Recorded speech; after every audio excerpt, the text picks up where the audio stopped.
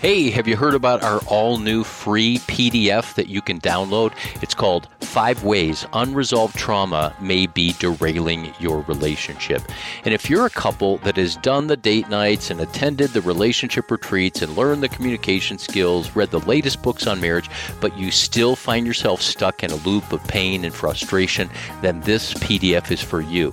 If one moment everything is fine and the next moment everything feels crazy and that is familiar, I encourage you to go to restoringthesoul.com, scroll down, fill in your email, and get the free copy of our all-new PDF, 5 Ways Unresolved Trauma May Be Derailing Your Relationship. You're going to find it very helpful. Most people feel like they read this and they wonder if we've been reading their mail. They say, this is us. It's going to be of help. Check it out now at restoringthesoul.com. Hey everybody, it's Michael John Cusick. Welcome to another episode of the Restoring the Soul podcast. A question for you. Do you long for a deeper life with God? Well, I sure do. And I've been doing this God thing and seeking God and following Jesus for well over 40 years now. And I'm aware that on this podcast and in our Restoring the Soul intensives, a lot of the people who engage with the ministry of Restoring the Soul, on whatever level that might be, are people who long for a deeper relationship with God, but who are disillusioned with or disconnected from some of the ways that they were taught to engage in a relationship with God. And so in a previous episode, I asked the question, why even bother with devotions? And in that episode, I brought up the idea that we might have been told that it's devotions, that we have to check the box, that that's the key to, a richer Christian life. We might have heard that there are spiritual disciplines that we need to practice. And as was the case for me, one of my friends called me back in high school and college Captain Discipline. And I remember an adult, I almost said grown up, an adult coming to me when I was in high school saying, "You're the most disciplined person I know." And I felt like a fake because inside my life felt so far from God and there was so much shame. But on the outside, I was pretty good at doing the disciplines. But it wasn't changing me. It wasn't transforming me. And the more I flexed my muscles to try to develop spiritual disciplines, the more I felt like a failure because no matter how hard I tried, it wasn't producing the results. So I thought I was doing something wrong. So today on this podcast, I want to introduce a practice that goes way back to the 4th century, if not earlier. It was originally kind of codified and written down by Gregory of Nyssa, St. Gregory, and it's called Lectio Divina. And I've heard people pronounce it Lectio, but it's Lectio, like lectionary, and then Divina, which is God. And this phrase or this practice of Lectio Divina simply means sacred reading. And if you long for a deeper relationship with God, but have been disillusioned with practices that may just be kind of left brain of getting more information, if your pursuit of God in devotions, quiet times, etc., has not taken you to where you want to go, then you're going to be excited to learn about Lectio Divina and to understand why it's helpful. So today, in this episode, I want to talk about 5 reasons to learn the practice of Lectio Divina and incorporate it into your daily life. And at the end of this episode, we're going to recommend 4 books that I've read that I find are the most helpful, because there's some books that are not terribly helpful, and then there's others that will really, really cultivate a deeper life with God. I want to start by reading from one of these books, and it's a book called Opening to God, Lectio Divina and Life as Prayer by Dr. David Benner. In this book, Opening to God, he writes, Lectio Divina, literally meaning divine reading, but better translated as spiritual reading, is simply a way of prayerfully engaging with scriptures in order to hear God's personal word to you. Comes to us from the early days of the church with roots in Judaism. And he talks about how there have always been 2 ways that Jews have had to approach the Torah, one being analytical and understanding the context and the grammar and the history, And then the second being a way that's much more subjective, which is about going deeper and personalizing it. So the definition of Lectio Divina is from David Benner, and I want to read just another brief quote from my all-time favorite book on Lectio Divina, and it's called Too Deep for Words, Rediscovering Lectio Divina, and it includes 500 scripture texts for prayer. And I love the author, who is Thelma Hall. She's a nun who has since passed on. I believe this book was written in the 80s. The elegance and the richness that she writes out of is out of her own experience of a life of depth with God. And she says there is an inner dynamic in the evolution of all true love that leads to a level of communication too deep for words. I love that because I've been married 33 years this June, and there's an aspect to my relationship with Julianne that no matter how hard I try to communicate to her, no matter how hard she tries to communicate to me, there's something after all this time that is inexpressible and that is simply too deep for words. She continues, there the lover becomes inarticulate, falls silent, and the beloved receives the silence as eloquence. What a wonderful idea that silence can be eloquence. So Lectio Divina is a holistic way of prayer which disposes, opens, and, quote, informs, as in forming inward, informs us for the gift of contemplation that God waits to give us by leading us to a meeting place with him in our deepest center. So again, the question came up in an earlier episode, why bother with devotions? And Lectio Divina is all about a meeting place with God. But rather than being about content and understanding the history, it's really about hearing from God and experiencing God and meeting him through a dialogic, conversational process with the scriptures in very, very short bites. Before we get into defining it more in another episode and getting into the actual practice of it, I want to give 5 reasons for learning about and practicing Lectio Divina. And the first is that it's just a way of slowing down. I have a habit that I am not batting 1,000 with. I'm probably batting 500.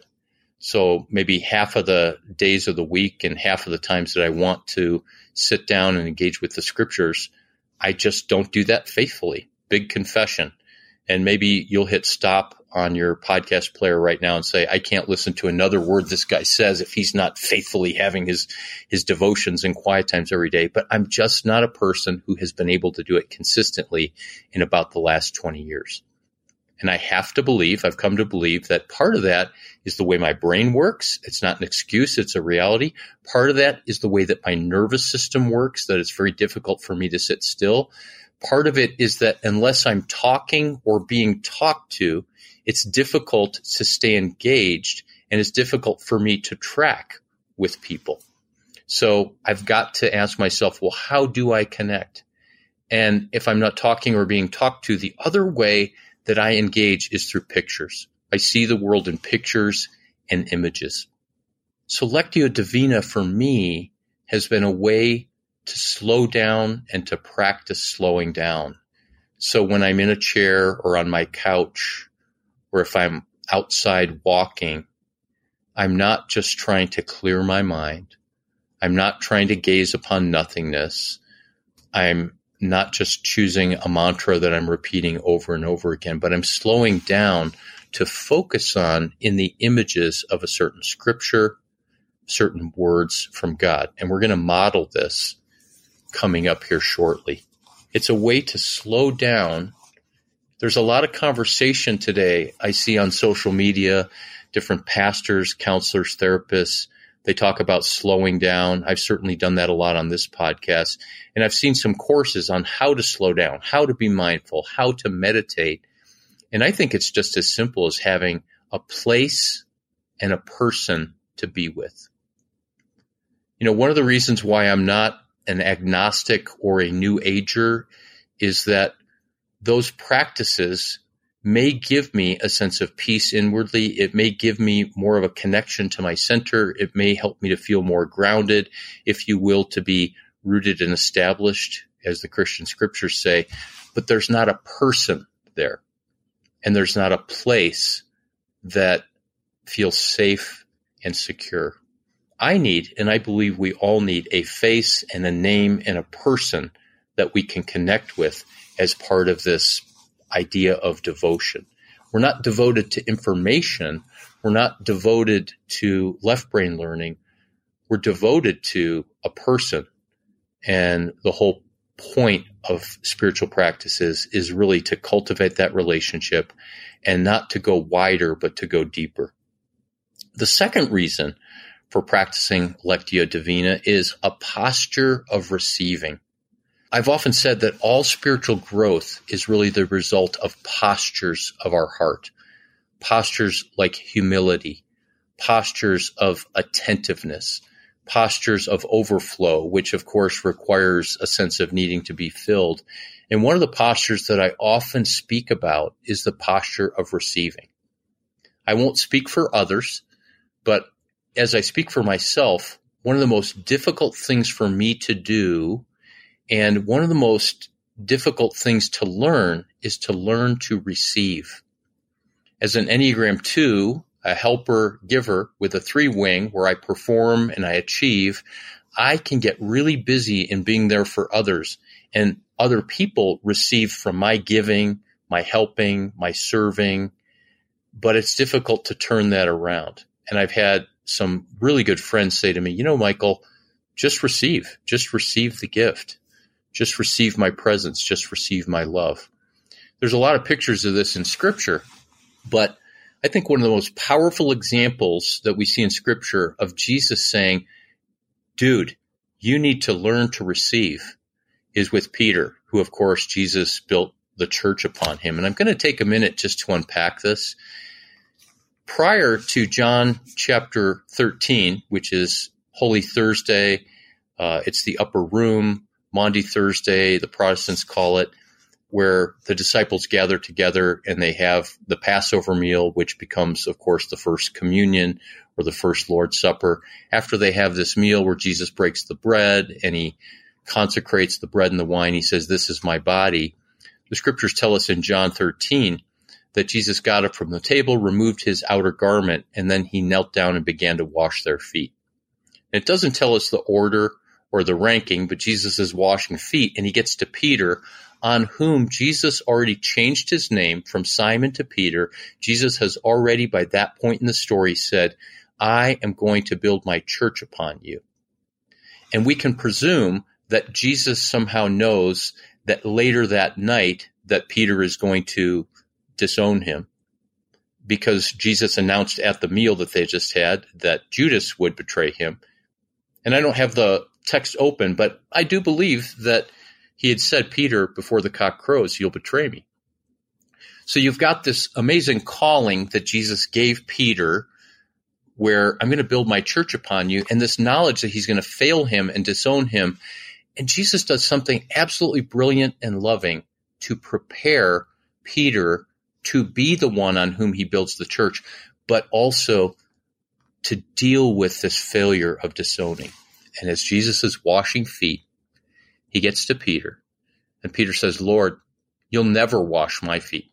He doesn't just say, "This is kind of uncomfortable. My feet are really smelly." He just goes, "You'll never wash my feet. It's not going to happen. I watched what you did with everybody else." And Jesus says, "If I don't wash your feet, you have no part of me." And Jesus is not saying, if I don't wash your feet, you're not going to be saved. You're not going to go to heaven. If I don't wash your feet, then I'm going to renege on the promise and I'm going to build my church about you. What Jesus is saying is, Peter, unless you learn to receive, unless you give me access to these unfavorable parts of you, your smelly, calloused, dirty feet, unless you're vulnerable and let me into that vulnerability and weakness, something's going to happen later on, i.e. tonight, when you betray me 3 times. You're not going to be able to come back from that. unless you somehow have some practice with me in learning to receive grace and mercy and tenderness. And I think it's a beautiful kindness that Jesus does just along the way of the sacrament of washing feet, that he doesn't teach a lesson to Peter. He just lets him wash his feet. And of course, Peter says, okay, I'll let you wash my feet, but not just my feet, but all of me. You know, he wants to go big or go home. And then Jesus, of course, says, you're already clean. I don't need to wash your whole self. I've already done that. My presence has given you that. So we need to learn to receive, because it's only in receiving love and mercy that we can offer that to others. And that's a truth or a lesson that has taken me so long to learn. I have lived so much of my life doing ministry, loving others, being a husband, being a dad, being a friend, trying to give something that I didn't myself have. And it wasn't because I was a bad person or I didn't want to, but my heart was broken, cracked, wounded, and the love that would go in would leak out through the holes in my heart and through the cracks. And so I had to kind of compulsively keep coming back to God, just trying to stay filled. And it never happened because I wasn't whole. So Lectio Divina puts us in a posture of receiving. The third thing that I've found that it does, and listeners might look up some of these books that I'm recommending and come up with a whole bunch of other things on a list, but for me, Lectio Divina has really helped me to reboot my experience with Scripture. I'll say something controversial, but I was very, very disciplined in reading the Scriptures. I had a number of devotions. I had books that led me through different reading processes, trying to read the Bible in a year. I would always get into those and never be able to finish it. And please, dear listener, if you're a person who can do that and that works well for you, I encourage you to continue doing that and then possibly to explore Lectio Divina. But I know there's a lot of listeners that have not been able to have that kind of discipline for one reason or another, or that discipline has not taken them to where they want to go. And so here's the controversial thing. I remember early in my life of recovery and healing, when I was in my early 20s, just after my life blew up for the first time because of my addiction, I went to a counselor, and I basically thought, when they asked me, why do you do what you do with your addictions, with your compulsions? Why do you think that you're drawn to pornography and acting out sexually? And why do you think you drink alcohol when you don't want to? Why are you getting drunk despite being a Christian man? I said, because I'm not spending enough time in God's Word and I'm not praying enough. And the person smiled and said, I think that's something that we can explore, and maybe there's another reason. See, good counselors, therapists, spiritual directors, pastoral caregivers are always looking deeper down below the surface of things. It's Proverbs chapter 20, verse 5 that tells us that the purposes of our heart are deep waters, but a man of understanding draws them out. So back to the story. As we began to explore what was beneath what I thought not reading my Bible enough and praying hard enough, my counselor said to me, Michael, I want you to give up on needing to read your Bible every day. I said, I'm not sure what you mean. He said, I want you to stop reading your Bible. And I remember thinking to myself, I thought he was a Christian counselor. I thought I saw up on his wall that there was this seminary counseling degree. And I was anxious and judgmental. I was anxious because my first thought was, if I stop reading my Bible, then God won't be pleased. He won't bless me. He won't affirm me. And then the second thing is I just judged him, thinking he must really not value the Word of God. And what that counselor knew is that even back then, I had more Scripture inside of me than your average Christian, and that I didn't need more information about God. I needed more experience with God. So Lectio Divina is all about giving me the goal of experiencing God through the imaginative use of Scripture and allowing this to be hearing from God in the images, in the words, in the ideas behind the scriptures, as opposed to simply getting more left brain knowledge. It's more experiential knowledge. This began to reboot my experience with scripture, where there was a long period where I didn't read the Bible, where I didn't have devotions and quiet times. And that counselor took a great risk in telling me not to read the Bible because there was a chance I might never do it again.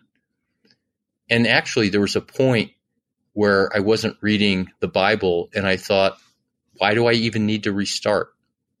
What would inevitably happen is after I would be away from it for weeks or even months sometimes, I would see my Bible sitting there with dust on it. And instead of, well, I better do that, or I have to do that in order to get God's blessing, or in order to find the lock, the key that would turn the lock, I would just be drawn to these scriptures, and I'd pick it up and I would spend time in it for an hour or two, reading an entire book to pick up the story of God. And eventually, the hunger for the scriptures came back, and Lectio Divina has been a big part of my life. And so if you're struggling with motivation or getting anything, quote unquote, getting anything out of spending time in devotions or spiritual disciplines, Lectio Divina may be something that you want to experience. The next reason is, I mentioned this word earlier, the imagination. Most people believe that imagination is using our mind to engage in the make-believe. But I think it was Eugene Peterson who I first heard say that it's the imagination by which we see what is actually real. Lectio Divina, as we will explore in an actual experiencing of this practice in the next episode, is all about the imagination. Finally, it's about creating a conversation spiritually. So as we learn to slow down, and as we posture our hearts to receive, as we reboot our experience with Scripture to experience God as He really is, and not just learn about Him in terms of left brain knowledge, we use our imagination to integrate our mind, our left and right brain, to integrate what we know about God with actually knowing and experiencing God. And that becomes a conversation. And you don't need to be charismatic or Pentecostal or whatever version that you might think is woo-woo to hear from God or to have a conversation with Him, because God's Word is living and active. And when I began to understand Lectio Divina opens the door to an interactive way of being with the Scriptures. So I want to end with this verse from Matthew chapter 11, verses 28 through 30, that we're going to use as the basis for the next couple of episodes. This is an invitation from Jesus that I read in a previous episode that is all about coming to Him. I want you to listen to the imagery and the richness of this invitation, and then we'll just wrap up this episode and jump in a future episode. These are the words of Jesus, Matthew 11, paraphrased in the Message. Are you tired, worn out, burned out on religion? Come to me, get away with me, and you'll recover your life. Watch how I do it. Learn the unforced rhythms of grace. I won't lay anything heavy or ill-fitting on you. Keep company with me, and you'll learn to live freely and lightly. Take a moment and just pay attention to those words. Pay attention to any image that stands out. Take a deep breath. And then just engage in a conversation out of those words. Look forward to you tuning in again as we continue to unpack what it means to have this deeper life with God and to cultivate that life that your heart truly hungers for. So thank you for listening to another episode of Restoring the Soul.